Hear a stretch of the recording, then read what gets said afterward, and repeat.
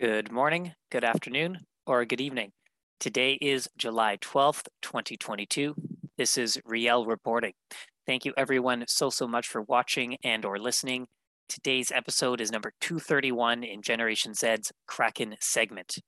Our lineup today will consist of about 45 articles and is going to be broken down in the categories of, first up, we're looking at space/aliens/nature. Then next up, it's going to be geopolitics, focusing heavily on Europe and the various world orders, whether it's the West or the East, old or the new, World Economic Forum, United Nations, BRICS, etc.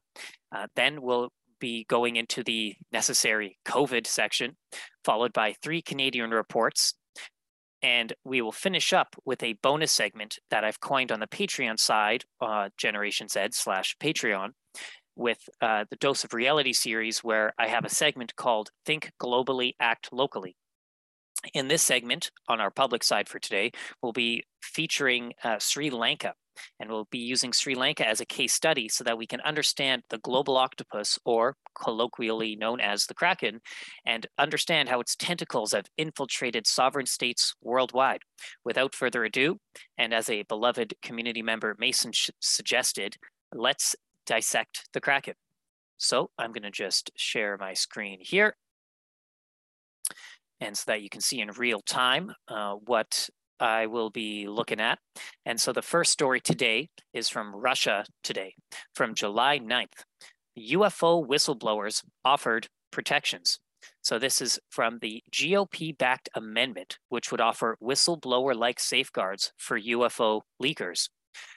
Legislation making its way through the U.S. Congress will grant immunity to government employees who leak information about unidentified aerial phenomena, commonly known as UFOs, seeking to create a formal process for such disclosures. Now, of course, our Generation Z audience, we are all very familiar with this. However, it is interesting to see the developments from that the U.S. Congress hearing. Now, very interesting to note that this amendment would establish a process within the government for reporting UAPs and provide whistleblower-like protections, says Jordan Dunn, a spokesman for Gallagher, who told the War Zone this. The measure proposes a secure system for receiving reports about any event relating to unidentified aerial phenomena, as well as any government programs or activities linked to the mysterious sightings. However, while the amendment seeks to protect leakers, it also notes that the system would, quote, serve as a mechanism to prevent unauthorized public reporting. Okay, so we're just going to leave that there. And unfortunately, that was one of the things that the spectators of this in the UFO field were a little concerned about. So we will see where that goes. But on to the next story, also from Russia Today. From July 5th, NASA loses touch with the moon probe. The U.S. Space Agency hopes to reestablish contact with the Capstone mission.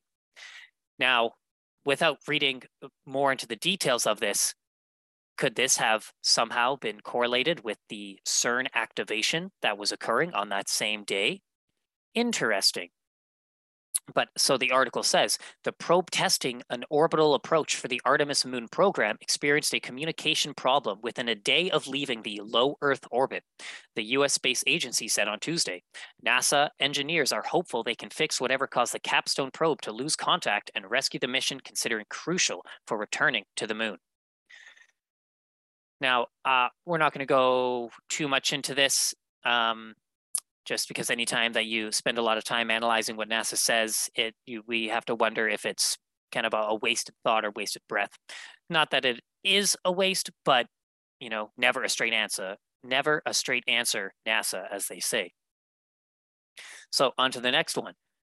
Here we have RT News again, also from July 5th. China reacts to the U.S. moon takeover claims. The Foreign Ministry spokesman has accused NASA's administrator of an irresponsible smear.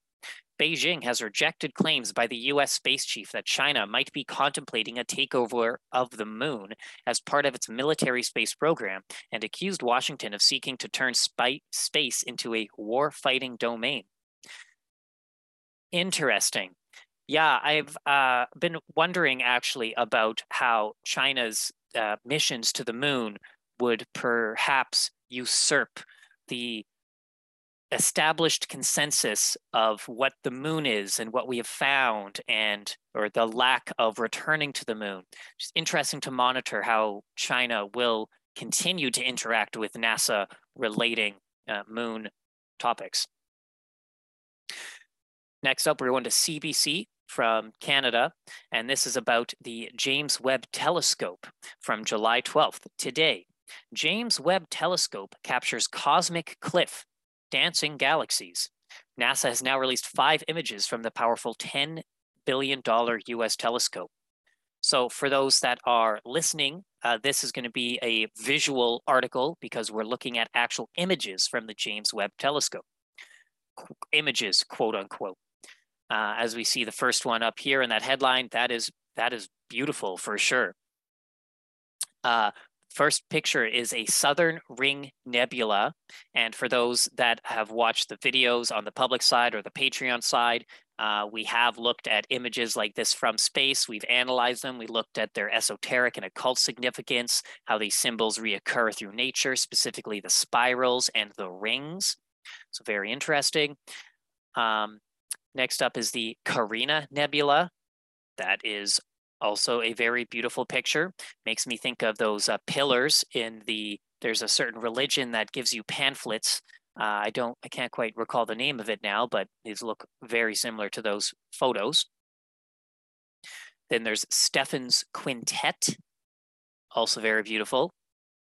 Wow. WASP 96b. Okay. Very interesting. So we're not going to go into the details of what the James Webb Telescope is here, but this was actually, now we're looking at the first picture that Joe Biden unveiled from the James Webb Telescope. And honestly, it looks like there's something going on there. I'm not going to do too much of a dissecting of it, but if you are curious, please comment and I can share my thoughts on what we are actually looking at and what this really means. But it kind of looks like we're seeing something similar to Tabitha's star, if our audience is familiar with that. But anyway, good job, James Webb Telescope. So next here, we are going to CTV News, the Winnipeg, and this is actually where I am doing the recording from.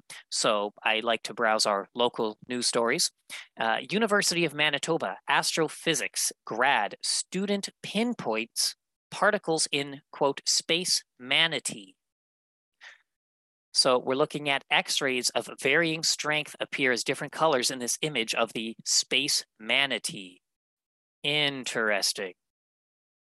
A University of Manitoba grad student has helped confirm theories about an unusually shaped object in space more than 18,000 light years away. Now, this article also grabbed my attention because we have the 1-8 followed by the 3 zeros. On this channel, we're always finding those numbers, the numerical significance, whether it's 108, 18.0 something, 18,000 for whatever reason. It's 1-8 with zeros, and we're finding those patterns. But yeah, interesting. The discovery challenges the theory of particle acceleration and points to injection and re-energization of the particle jets at large distances, nearly 100 light years away from the black hole. Okay, well, so we have the student McIntyre who, well, let's refocus here. The Manatee Nebula is named such because astronomers who photographed it in 2013 thought it looked just like the aquatic mammal known for frequenting Florida waters. They noticed that when they shaded this nice image in blue, the shape of the nebula looked like a manatee laying on its back, said Burden McIntyre, a graduate student who has spent the past 3 years studying the phenomenon. That's how it rose to fame. Okay, well, interesting, cute name. And I wonder what we're really looking at. If anybody has any thoughts or comments, please fill up our comment section in the YouTube video. Next up, so that was kind of our space category. Now we're going more into, nature and just general science-y kind of things. This is from July 11th. Guidelines on value of nature agreed among 139 countries. Yes, the headline says guidelines on the value of nature agreed among 139 countries. And honestly, this just makes me laugh. Countries have approved the first comprehensive guidelines for judging the value of nature following 4 years of intense debate, officials said Monday. The report was endorsed by 139 countries, including the US, Russia, China, France, the UK, and Germany, that are members of the United Nations-backed Intergovernmental Science Policy Platform on Biodiversity and Ecosystem Services, or IPBES. Okay, well, we're not going to tell you too much about what they're talking about because that's going to be its own doozy of a topic, but for the record, I do have right here the IPBES Secretariat from July 11th. This article was issued by them, and this is about the decisions based on narrow set of market values of nature underpin the global biodiversity crisis. So I wonder, how do they value nature? Hopefully that we're able to live in harmony with nature, and that they realize that man and nature is all one, and we are not on a separate pedestal, and we have to live in harmony with all of it. Or maybe they've discovered that everything is an illusion, but they probably wouldn't be doing that in this report. Anyway, on to the next one. Our final story about science-y related topics is from the Daily Mail. From July 12th, also from today. Sex is not limited to male or female, from new guidance issued by the World Health Organization, which is dismissing alleged basic biology, according to the Daily Mail. Sex is not limited to being male or female, says the World Health Organization in its new guidance. Interesting. Well, we're not going to go deeper into that here.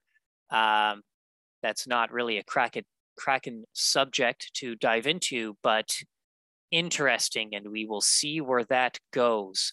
We definitely have a lot of thoughts about how this ties into a lot of other things, but we're just going to leave that there.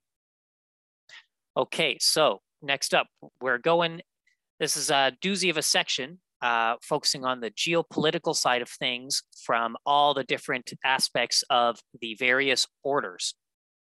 New Order, Old Order, BRICS Alliance, Western Alliance, etc. And the first article we're looking at, the European Union to build new top secret bunker. This is from RT News. So the leaders' phones, watches, and hearing aids will be banned from the supposedly spy-proof dugout. The European Union is spending €8 million to build a secure bunker in Brussels, where leaders can meet in secrecy, EU Observer reported on Friday. The chamber will be insulated against electronic interference, and all gadgets will be banned from entering, with the news site claiming that such measures are necessary against Russian or other eavesdroppers. Well, so there's a few different angles to this. One is the emergency preparedness topic that seems to be following the pandemic emergency, the climate emergency, nuclear threat, alien threat. But also another angle to this is the interesting reality of the NSA PRISM program, where we learned that the United States was actually spying on European Union leaders. And I don't have the articles to reference that, but I'm sure that many of our audience will remember when that happened. As we see here, spying takes place between allies as often as adversaries, with the United States famously bugging a reported 122 world leaders circa 2014. Extensive surveillance was carried out by the U.S. National Security Agency on high-level officials in both France and Germany, according to documents released by WikiLeaks. As well, Israel and China have also been accused of conducting surveillance operations in Brussels. And the EU has pressed Belgium for years to tighten up its espionage laws, which allow spying to go unpunished in many cases. Interesting. Well, they've got their justifications. It's a dual use story for sure, and a dual use thing to create a new super secret bunker, which isn't so secret. Next up, we're sticking with RT News. As you can see, the next 5 or 6 stories are all going to be from RT. Just happens that they go into the stories that's a lot of Western outlets don't cover. And this is from July 5th. Germans forced to ration hot water. A housing cooperative in Saxony is restricting the use of hot water by residents. According to the notice, the hot water will no longer be available for the 600 apartments of the cooperative around the clock, but only intermittently. Tenants will be able to take hot showers between 4 to 8 a.m., 11 a.m. and 1 p.m., and 5 p.m. to 9 p.m. During the night and in between those times, cold water will run from the taps. So I just wonder, how are those sanctions working out for the people of Germany? The sanctions against Russia, which, as this article underneath says, that a complete cessation of Russian gas flows would make it extremely difficult for Germany to increase gas storage levels to the desired 90% by the time winter arrives. The current level reportedly stands at 61%. Right. Well, as we say so often on this channel, it's only the innocent civilians that suffer. The elites pulling the strings behind the scenes, as we just looked at, are building their own bunkers for themselves. Okay, and following that same tangent of a story, EU power prices hit an all-time high. This is from July 5th. Electricity prices have quadrupled due to soaring gas costs, the Financial Times report.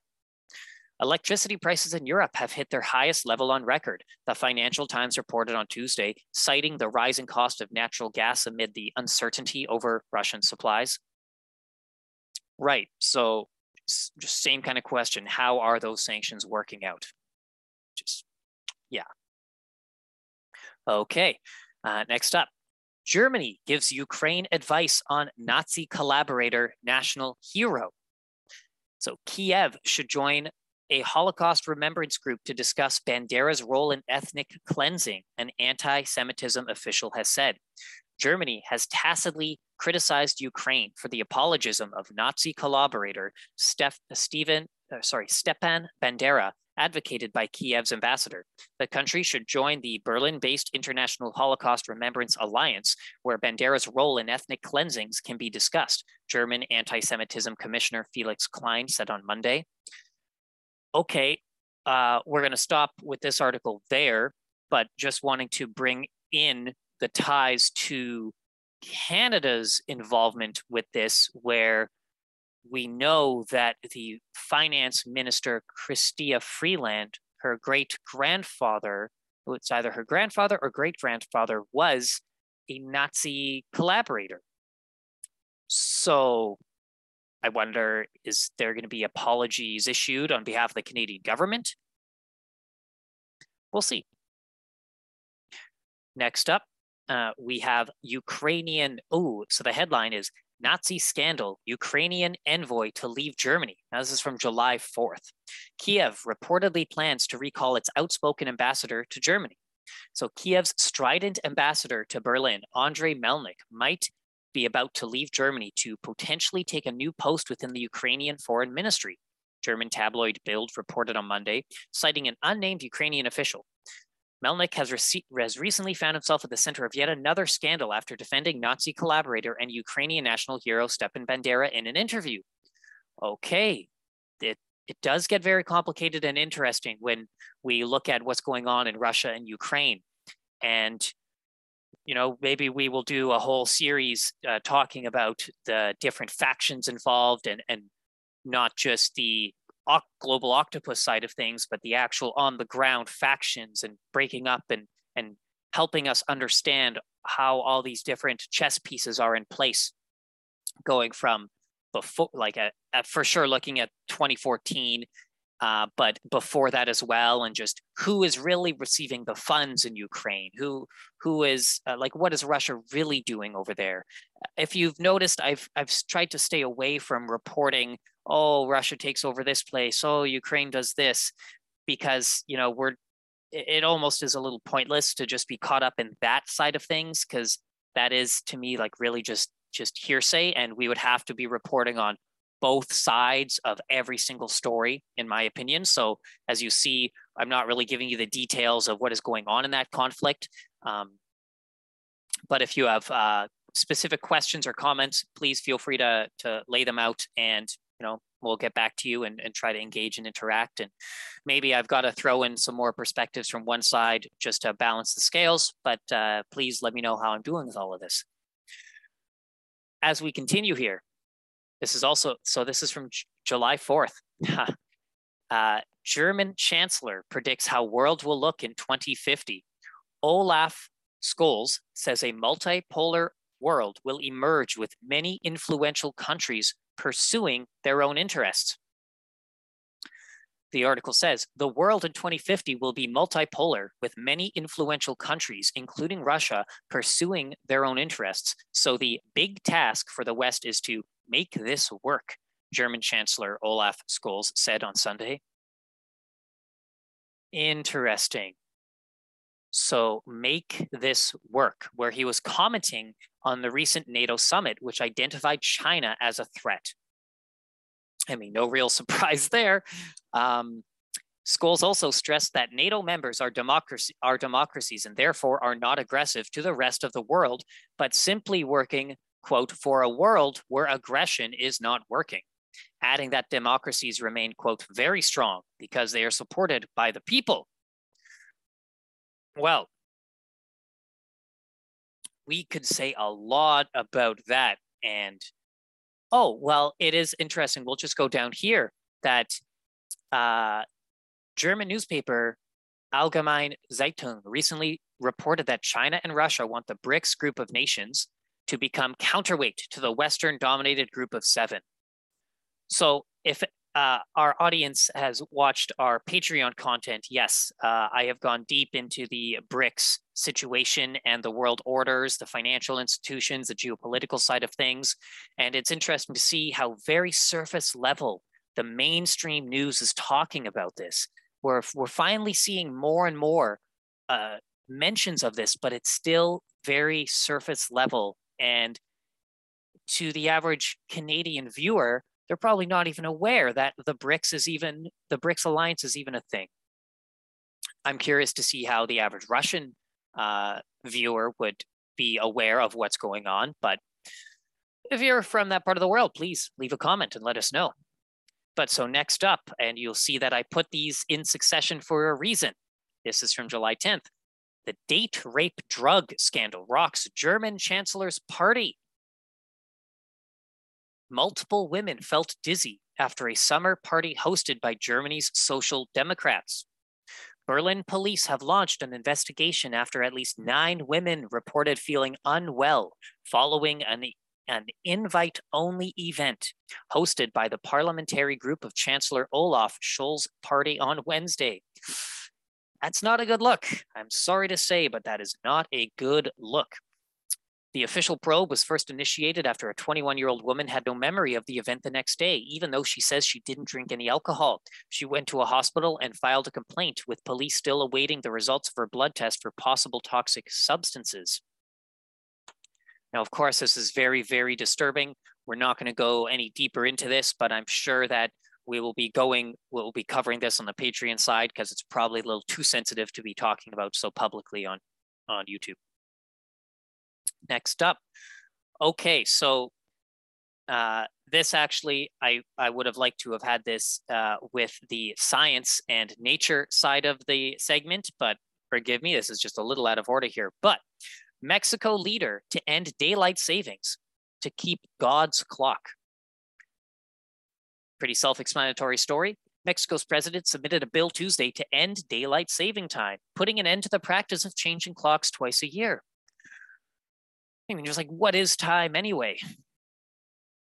But interesting to see. And yeah, that's about that. Good job, Mexico. Hope you get it done. Okay, so we're continuing with our geopolitical stretch. From Al Jazeera, European Parliament adopts landmark laws for internet platforms. The new rules will improve internet consumer protection and supervision of online platforms. This is from July 5th. The European Parliament has adopted landmark laws that will improve internet consumer protection and supervision of online platforms.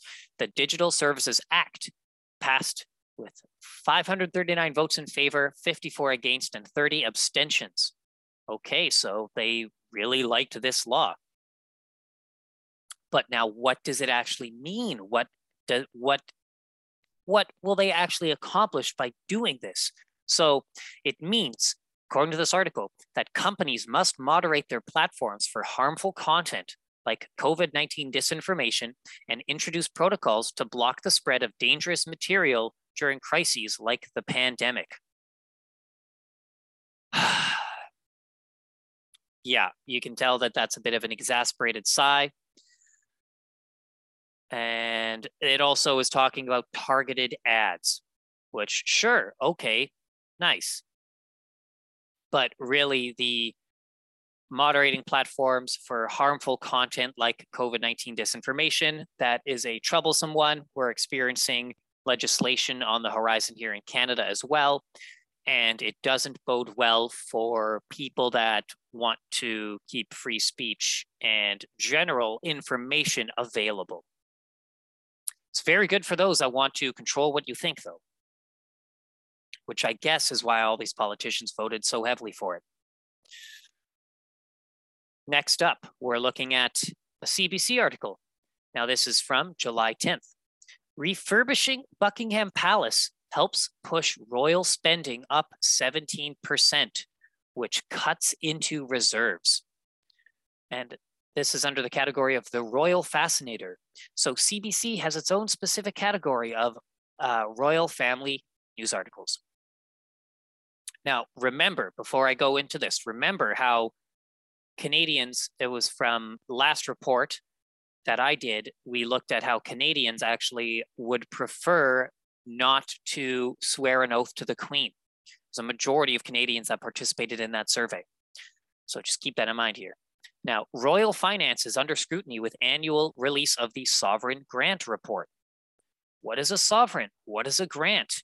This is a lot of fun to dive into what these words really mean. And when you look into the law, the legal system we're living in and all that, that's a whole deep down rabbit hole, but we're not doing that today. We're just looking at these articles.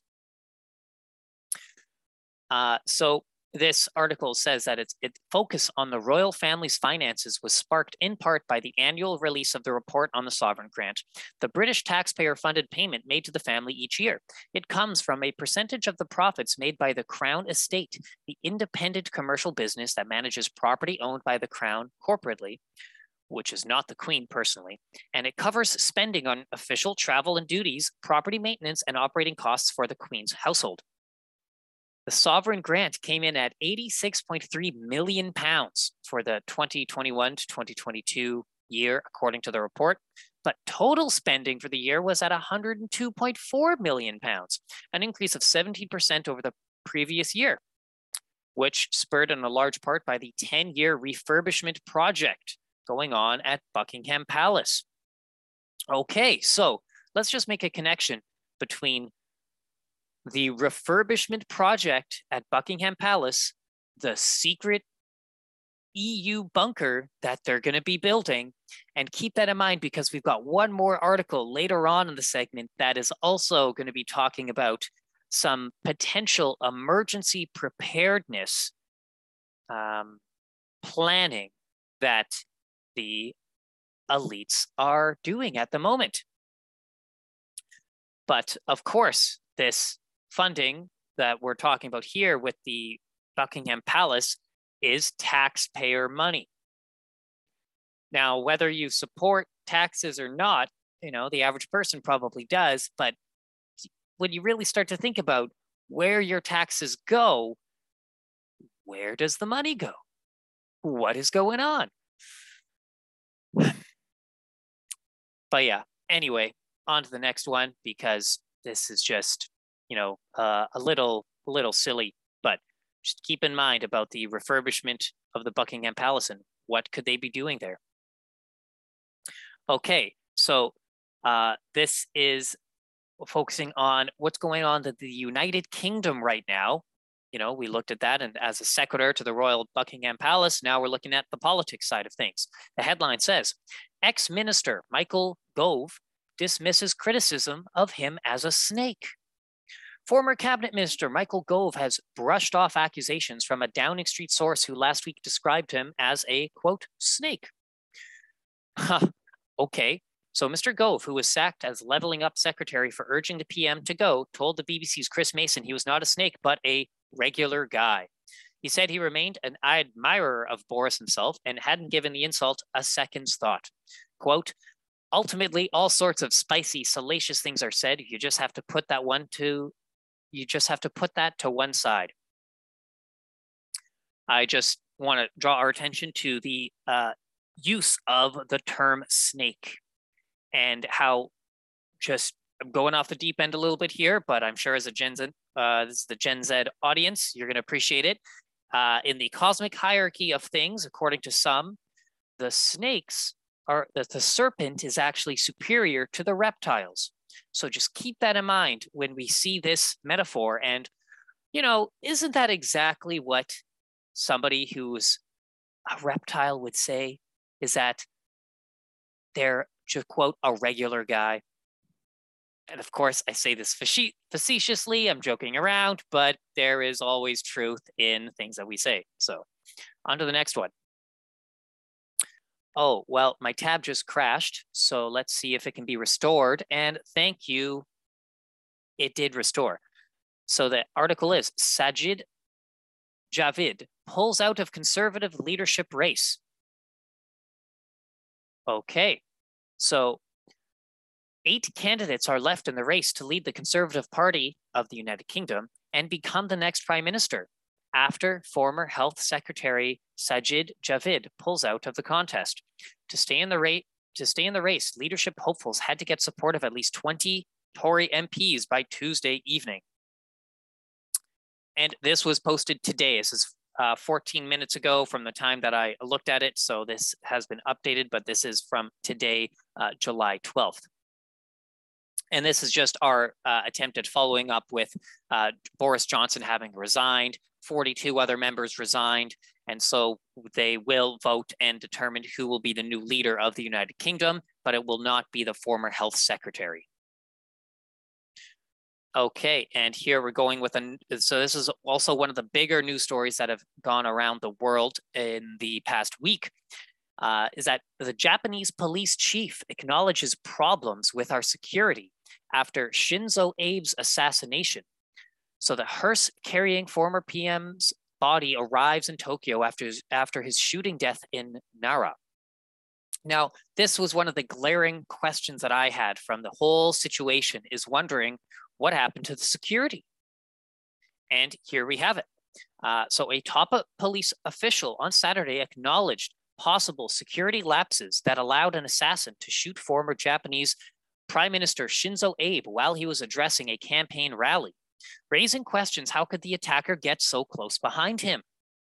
So this is a very fascinating, multi-pronged, 5-dimensional chess move with the assassination of former Prime Minister of Japan.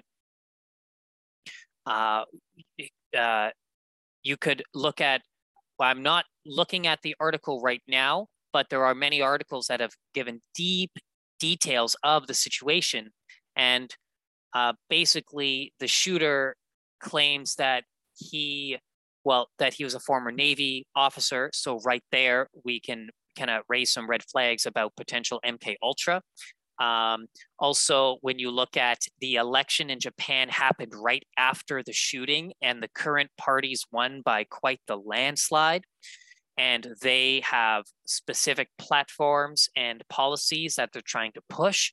So there's a lot of reasons why this event happened when it did. And then you also want to look at the policies that Shinzo Abe was supporting during the pandemic and certain remedies that Japan was allowing their people to take, which has potentially reduced further waves in the pandemic. So it could have been retaliation. There's a lot of different things that we could go into, but just throwing some ideas out there. And remember that there's just so much going on in the geopolitical realm, and that's a very interesting story, especially when we tie into CERN activating, the Georgia Guidestones being shut down, being demolished. This is a very energetic time that we're going through right now. And as well as looking at the UK Prime Minister resigning, there's a lot. So we're continuing on with our geopolitical stuff here. And this is from Al Jazeera. Global population to hit 8 billion, but the growth is slowing, says the UN. The UN says the rise in population underlines the need to address issues such as the climate crisis. So the global population is expected to reach 8 billion on November 15th, the United Nations has forecast, with India set to overtake China as the world's most populous country next year. So this is interesting. The report forecast to reach says it's going to be 8.5 billion in 2030 and 9.7 billion in 2050. Okay. So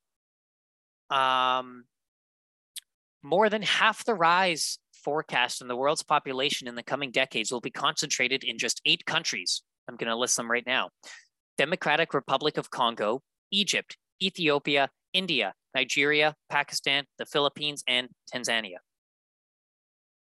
Now, I just want to bring it to our audience's attention of the Deagle forecast. I'm going to be careful with what I say about this because this is a YouTube public video, but look that up and just keep in mind what forecast it predicts for what year. And then think about what we have been experiencing with certain beep boops and medical experiments. Voluntary medical experiments, mind you. But anyway, let's continue. So this is from CNN from July 6th. After a string of Supreme Court setbacks, Democrats wonder whether Biden White House is capable of urgency moment demands. So this article is mentioning Deborah Messing, the former Will and Grace star, was among dozens of celebrity Democratic supporters and activists who joined a call with White House aides last Monday to discuss the Supreme Court overturning Roe versus Wade. So Messing said, you know what, sorry, I'm going to go to this previous sentence here. The mood was fatalistic, according to 3 people on the call, which was also co-organized by the advocacy group Build Back Better Together. Build Back Better Together, the advocacy group. Okay, so that's really the only reason why we're looking at this article from CNN. Because for those of you that may know, Build Back Better was the slogan that we heard all around the world when the world governments were pushing the pandemic recovery plans. Build Back Better.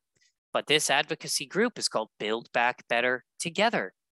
Okay, and they want urgent action by the White House. Okay, keep that in mind. So let's just take a look here at Building Back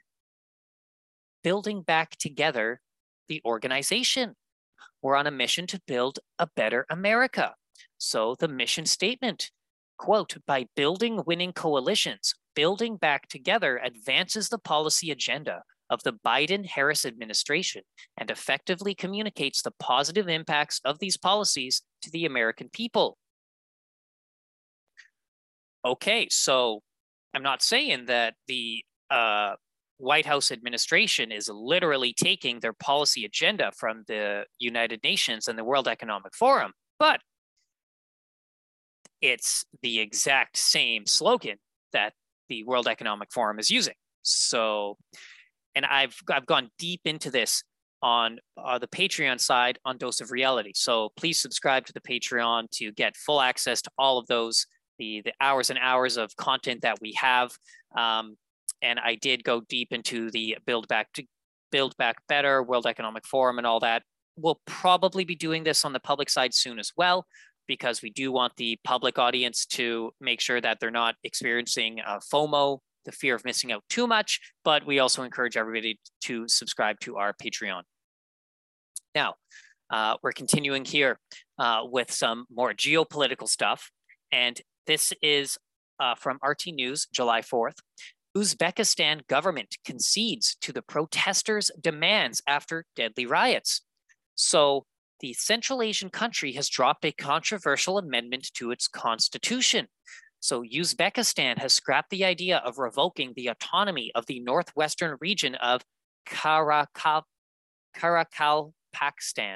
after deadly riots broke out there on Friday. Right, so this is just one of the many examples of countries all around the world where the people are revolting. And, you know, it's thanks to sites like Al Jazeera and RT News that are actually talking about this stuff. Of course, we know that it's being slanted from the perspective of the Russian government and whoever funds the Al Jazeera and news outlet, but at least we get to see these other perspectives of what's going on in the world.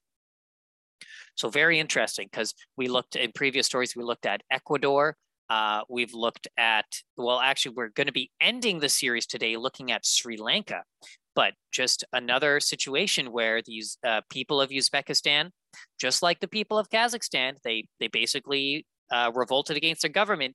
And interestingly, though, we're not seeing any follow-ups to what went on in Kazakhstan. And that is a great reminder, because I'm going to specifically look into that for the next Kraken. So thank you for letting me think out loud here and for still being with me on this journey of reporting the news. Next up, this is from Al Jazeera. Uber lobbied politicians, broke laws in global push. The company received assistance from politicians, including French President Emmanuel Macron, according to newspaper reports. Interesting. So Uber Technologies Incorporated attempted to lobby politicians and flouted laws as part of efforts to expand globally from 2013 to 2017, according to newspaper reports based on leaked documents.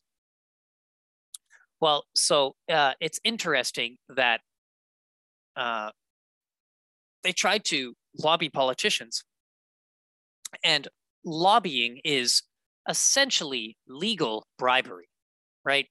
You're allowed to pay politicians off as a corporation to say that I'm going to give you money for your campaign so that you put legislation in place that favors my corporation. And Uber tried to do that. So is there really any, are they any different than any oil company, any gas company? No. But does that mean that what they're doing is right? No. But it's just interesting that it's Uber, because it was such a big name and people seem to really support it and like the direction it was going. But anyway, we're not going to go too deep into that, but very interesting that Macron is directly involved with this leaked report on Uber. And there were actually anti-Uber protests in Paris and other European cities in 2016. Interesting. I wonder how the people feel about their president being involved with that. We'll see, France. We'll see.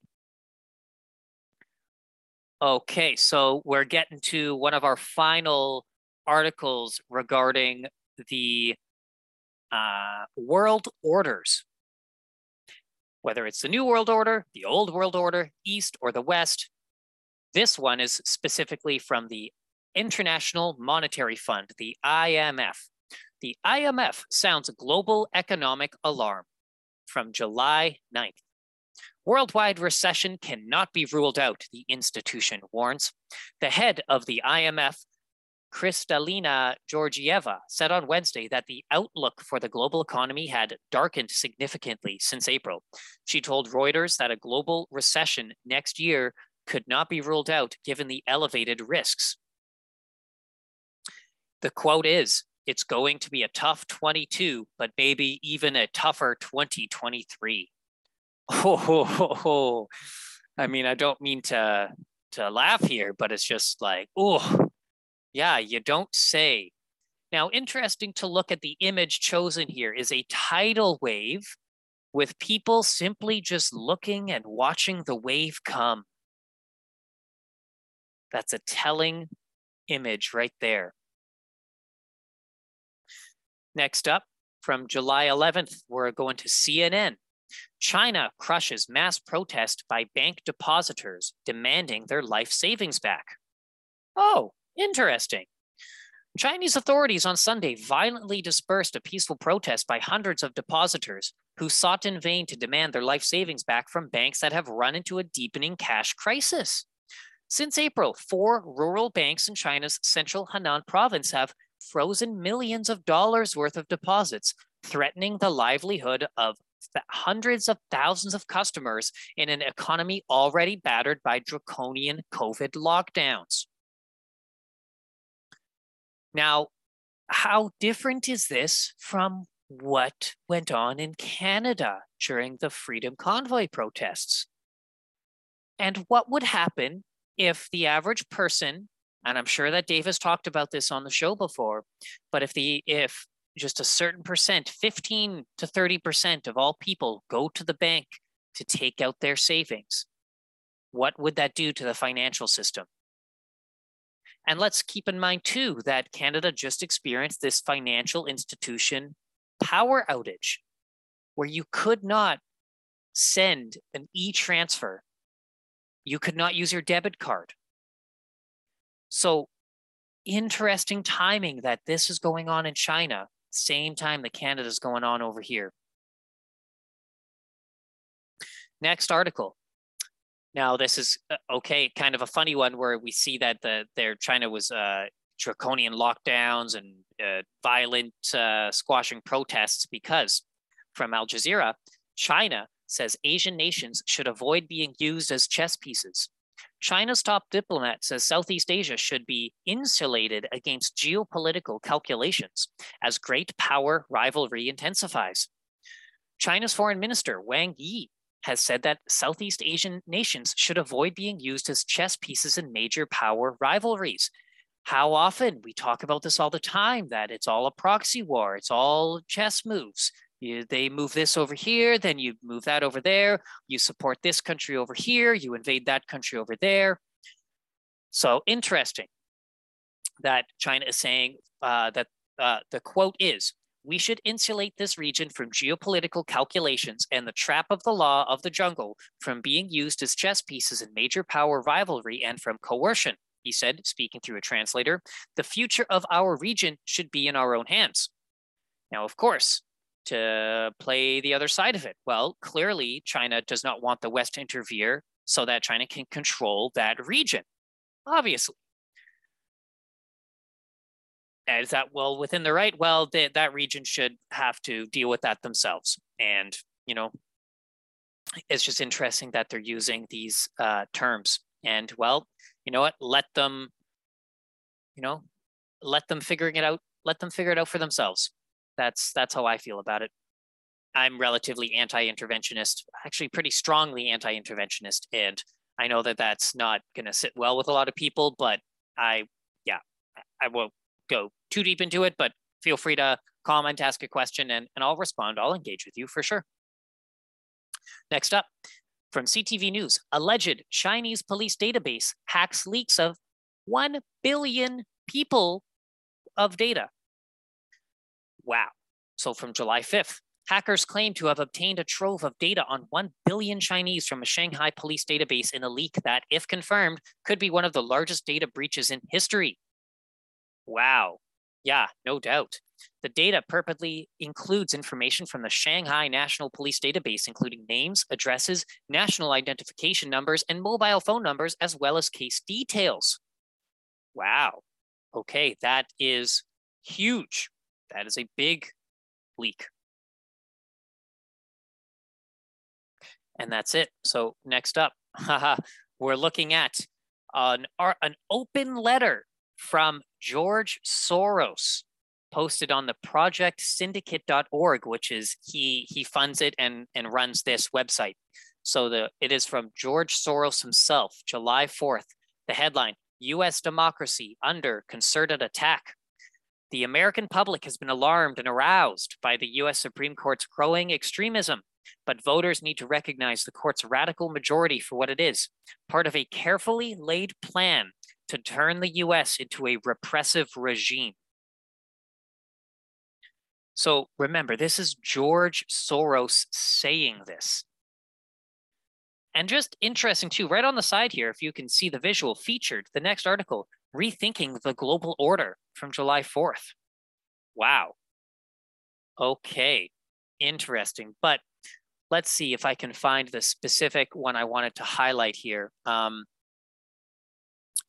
George Soros says that from abroad, the U.S. is threatened by repressive regimes led by Xi Jinping in China and Vladimir Putin's Russia, who want to impose an autocratic form of government on the world.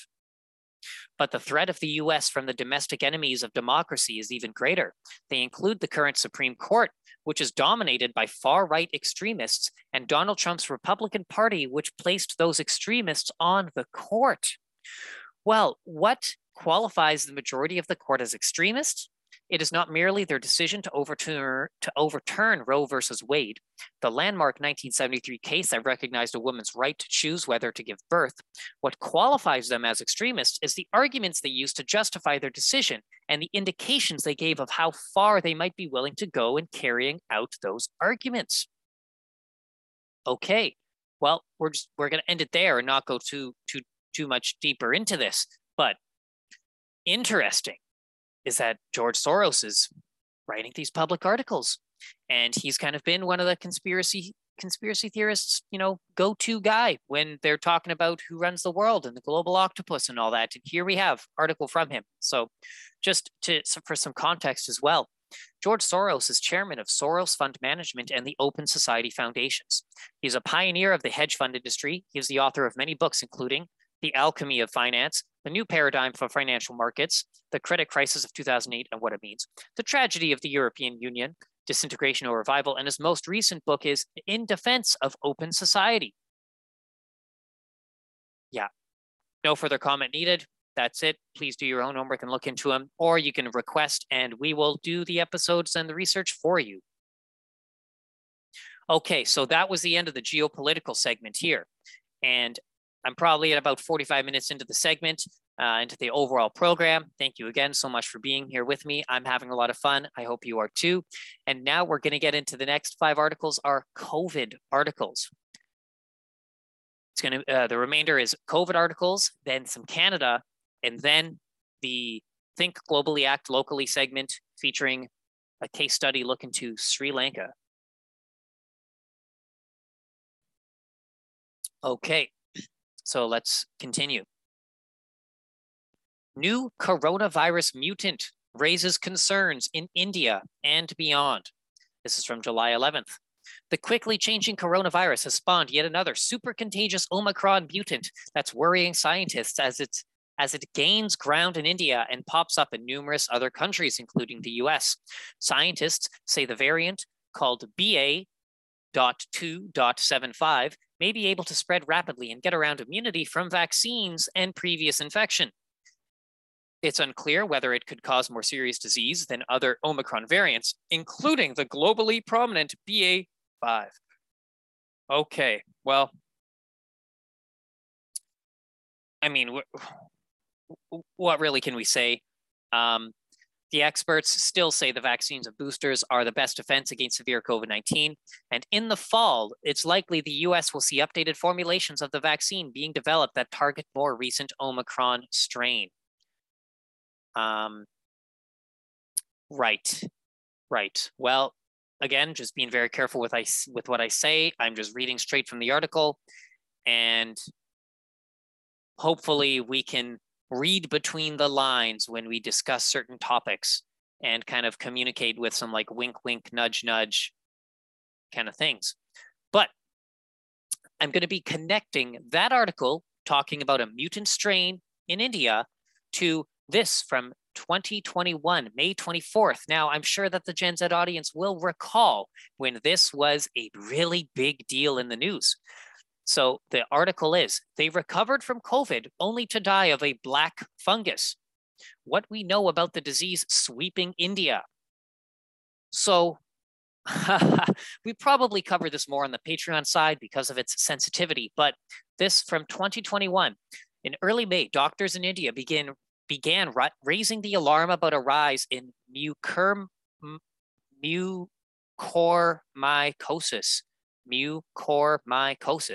a rare and potentially deadly infection also known as black fungus.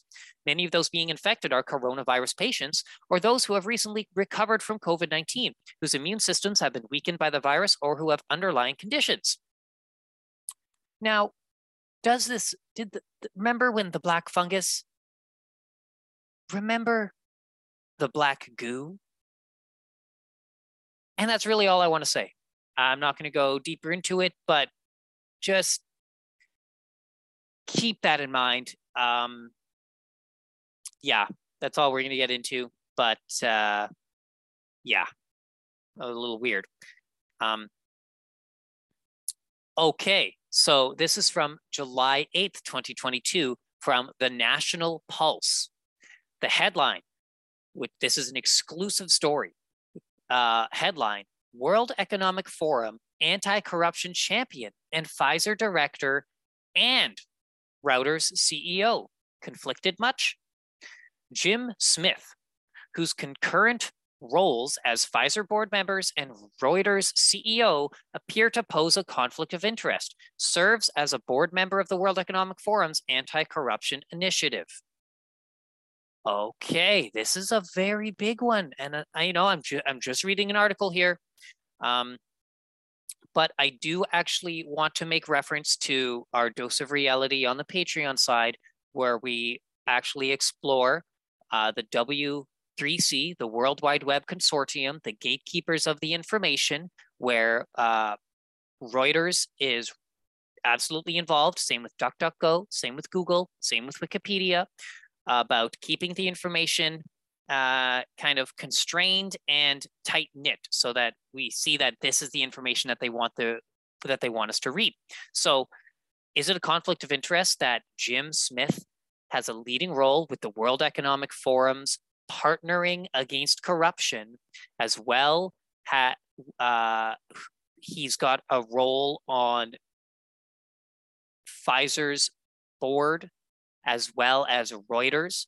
So basically the fact checkers, who's fact checking the fact checkers?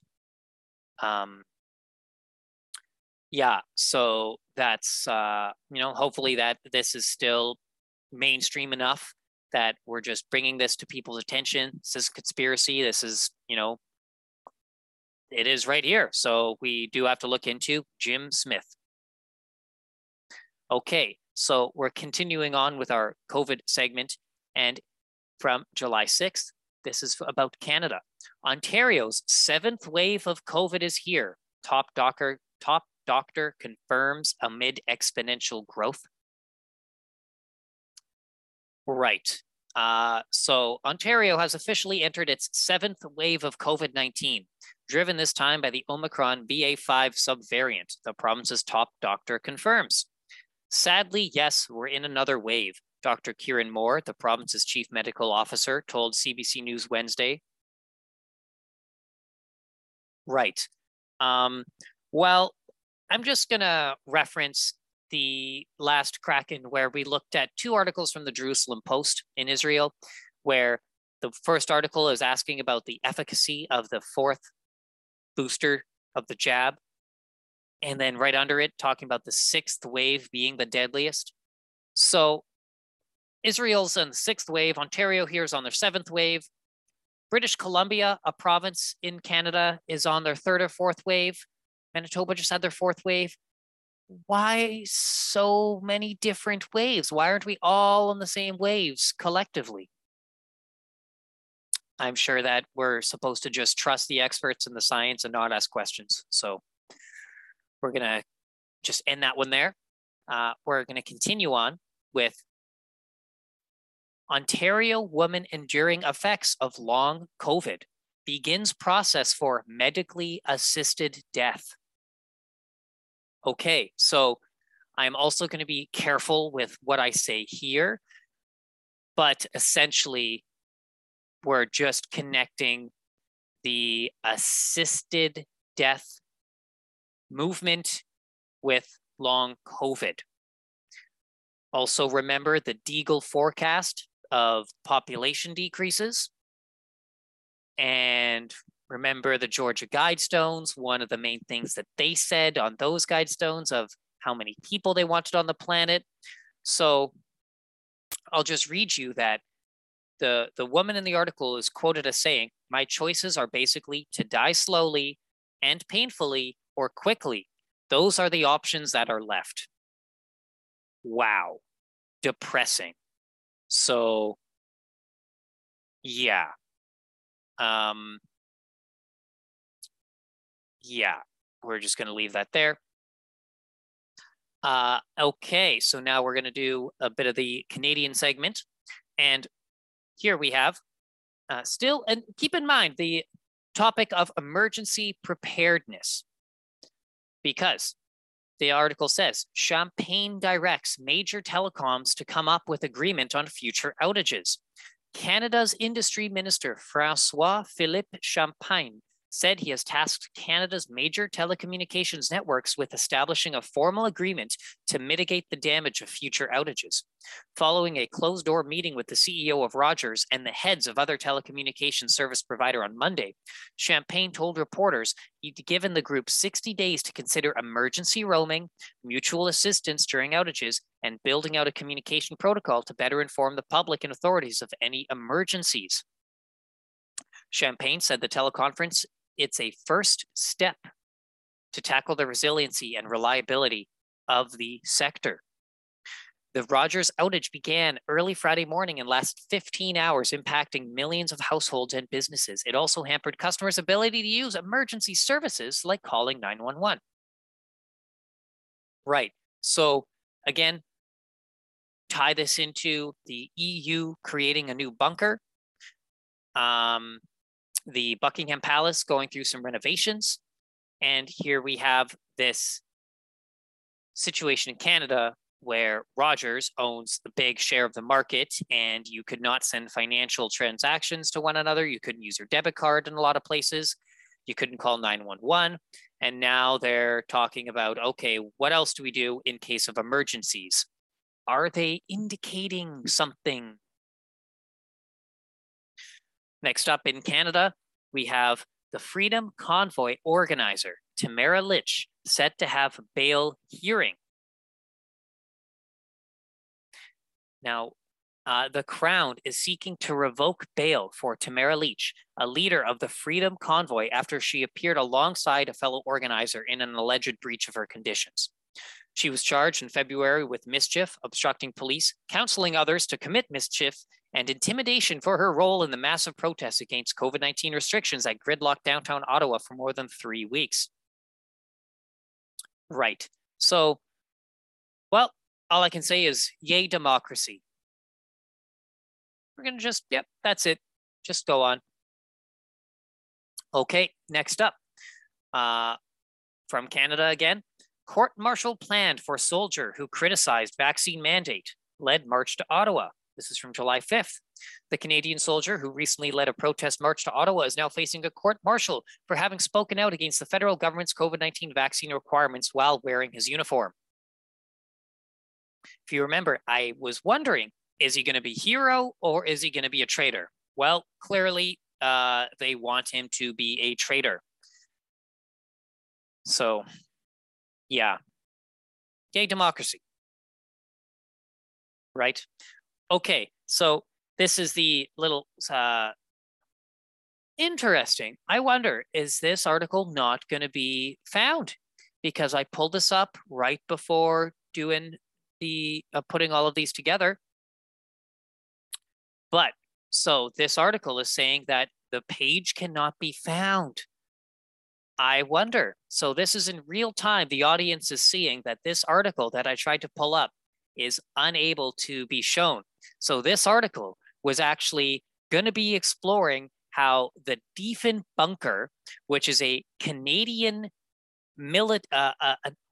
a deep underground military base created by the Diefenbaker government of Canada in about the late 1950s, I believe, is being refurbished. They're investing money to reinvigorate the defense bunker. So this is a place for politicians and elites to go hide in case there is a nuclear attack.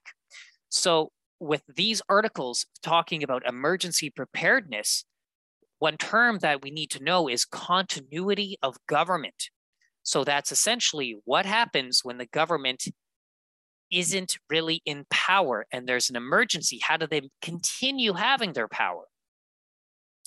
So very interesting that this article was removed as I am doing this report. Very interesting. Okay, so that was it for the regular Kraken. But I'm going to give you a bit of a bonus content here for these next 5 articles. So this is inspired by the segment that I was doing where we're calling it Think Globally, Acting Locally. So we're using a case study of one nation state and exploring how tentacles of the global octopus have infiltrated this certain nation state. And in this example, we're using Sri Lanka. So what we're going to be looking at is, first up, the article from July 5th, Sri Lanka from Al Jazeera. So Sri Lanka's Prime Minister, Ranil Wickremesinghe, says, I can turn around Sri Lanka's economy. And Sri Lanka's newly appointed Prime Minister says it will take 1.5 years to stabilize the crisis-hit economy. Now, I took this article July 5th and I made the comment, I hope this is true. That's what I honestly, genuinely was thinking when I read this article. He says that he is confident he can turn the economy around, but cautioned it will take 18 months before the stability returns. So he says the year 2023 is going to be difficult, but by 2024, things should pick up. Now, the year 2023 being difficult, is that what the IMF president also said, that 2023 is going to be difficult? But she didn't say anything about 2024, but maybe there's a consistent, almost lockstep geopolitical consensus of the forecasting here. But so keep in mind that this leader, 73-year-old at the time, he became the prime minister for the 6th time in May, and he took up the job in extraordinary measures.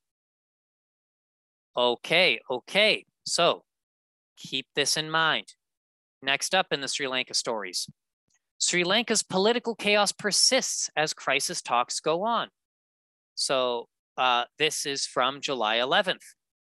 A weekend of political chaos in Sri Lanka stretched into Monday, with opposition leaders yet to agree on replacements for embattled President Gotabaya Rajapaksa and his prime minister, whose residences remain occupied by protesters angered over the country's economic collapse. So crowds of demonstrators overran Rajapaksa's home, his seaside office, and the official residence of Prime Minister Ranil Wickremesinghe on Saturday, and demanded they step down in the most dramatic day of the 3-month crisis. Leaders of 2 opposition parties held talks Monday, but could not agree on their choices for president and prime minister. Okay, so I'm just going to read you one more thing. Here, corruption and mismanagement has left the island nation laden with debt, unable to pay for imports of food, fuel, medicine, and other necessities, causing widespread shortages and despair among its 22 million people.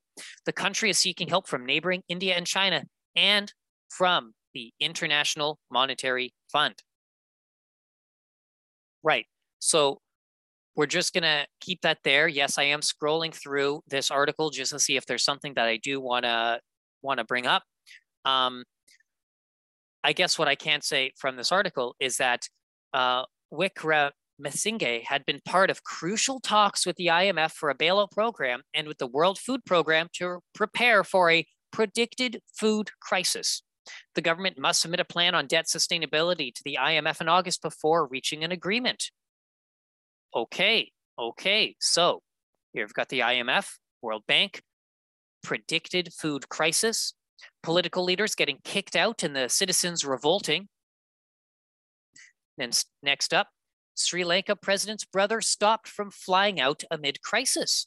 Officials say they prevented ex-finance minister Basil Rajapaksa from flying out of the country as anger rises against the powerful family.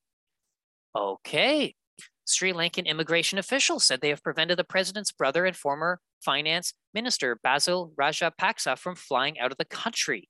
The Sri Lankan Immigration and Emigration Officers Association on Tuesday said its members declined to serve Basil Rajapaksa at the VIP departure lounge of the Colombo airport. Wow. Okay. So keep that in mind. The citizens are revolting against the powerful family that's running the show. The prime minister was just elected for the 6th time, who is directly involved with being responsible for constructing the IMF bailout package. And I'm going to connect that to the Argentinian finance minister who resigned, who was also responsible for structuring a bailout plan in coordination with the International Monetary Fund. How about that? As Argentina wanted to reach out and join BRICS, if you remember that. So the second last story for the day, Sri Lanka protesters reject an all-party government. They want Rajapaksa out. Protesters say no to an all-party government being discussed by politicians, saying it will be a way for the Rajapaksa cartel to remain in power. Tens of thousands of Sri Lankan protesters have been occupying the president's house, the presidential secretariat, and the prime minister's official residence in growing anger over the island nation's unprecedented economic crisis. Right. Yeah, so just very clear that the citizens of Sri Lanka are fed up. They're pissed off. They're done with it. They don't want this cartel, the same family, to be controlling things. Good for them. Okay. So we're moving on. Well, actually, I'm just going to read you this one last phrase from this article. Is that one person quoted in the article says that the protest leaders strongly oppose an all-party government, a move in her view for the Rajapaksa cartel to control the government from behind the scenes. So that essentially is a tentacle of the global octopus trying to control a country through financial means of the International Monetary Fund. But the people say no. Right. You know what? And for good measure, here are the demands, the 6 demands of the protest leaders. That the president immediately resign, the prime minister and his government should also quit immediately. An interim government should be established for a max period of 1 year. A new constitution that endorsed people's sovereignty be established through a referendum, hopefully within a year. President's executive powers should be reduced and democratic institutions strengthened until the new constitution is drafted. And the fundamental objective of the interim government should be to implement the above proposals. Okay, right on. So we're moving on to the final article of the day. And this was brought to my attention from Disclose TV. Thank you very much. This article was actually removed from the website of the World Economic Forum. This was published in 2018, written by the Prime Minister of Sri Lanka and the officer of the Prime Minister of Sri Lanka at the time. So this is using the Wayback Machine to find this article. The Sri Lanka Prime Minister said, "This is how I will make my country rich by 2025. No joke that this actually happened. This is really an article published by him. And we just looked at the context happening right now in Sri Lanka. So this is just too perfect to not pay attention to, people. And thank you so much for allowing my excitement to show in this segment, but I find this absolutely incredible. And I'm not going to read you the actual article from the Prime Minister. I'm simply telling you that they had a Vision 2025 for Sri Lanka, and we just looked at how a week ago he said that here's how I'm going to make the country good by 2025. It's going to be rough next year, but the next year is going to be even rougher, and then it'll be good. Just like the IMF leader said about the global economy. But thank you for bearing with me. I'm going to stop sharing my screen.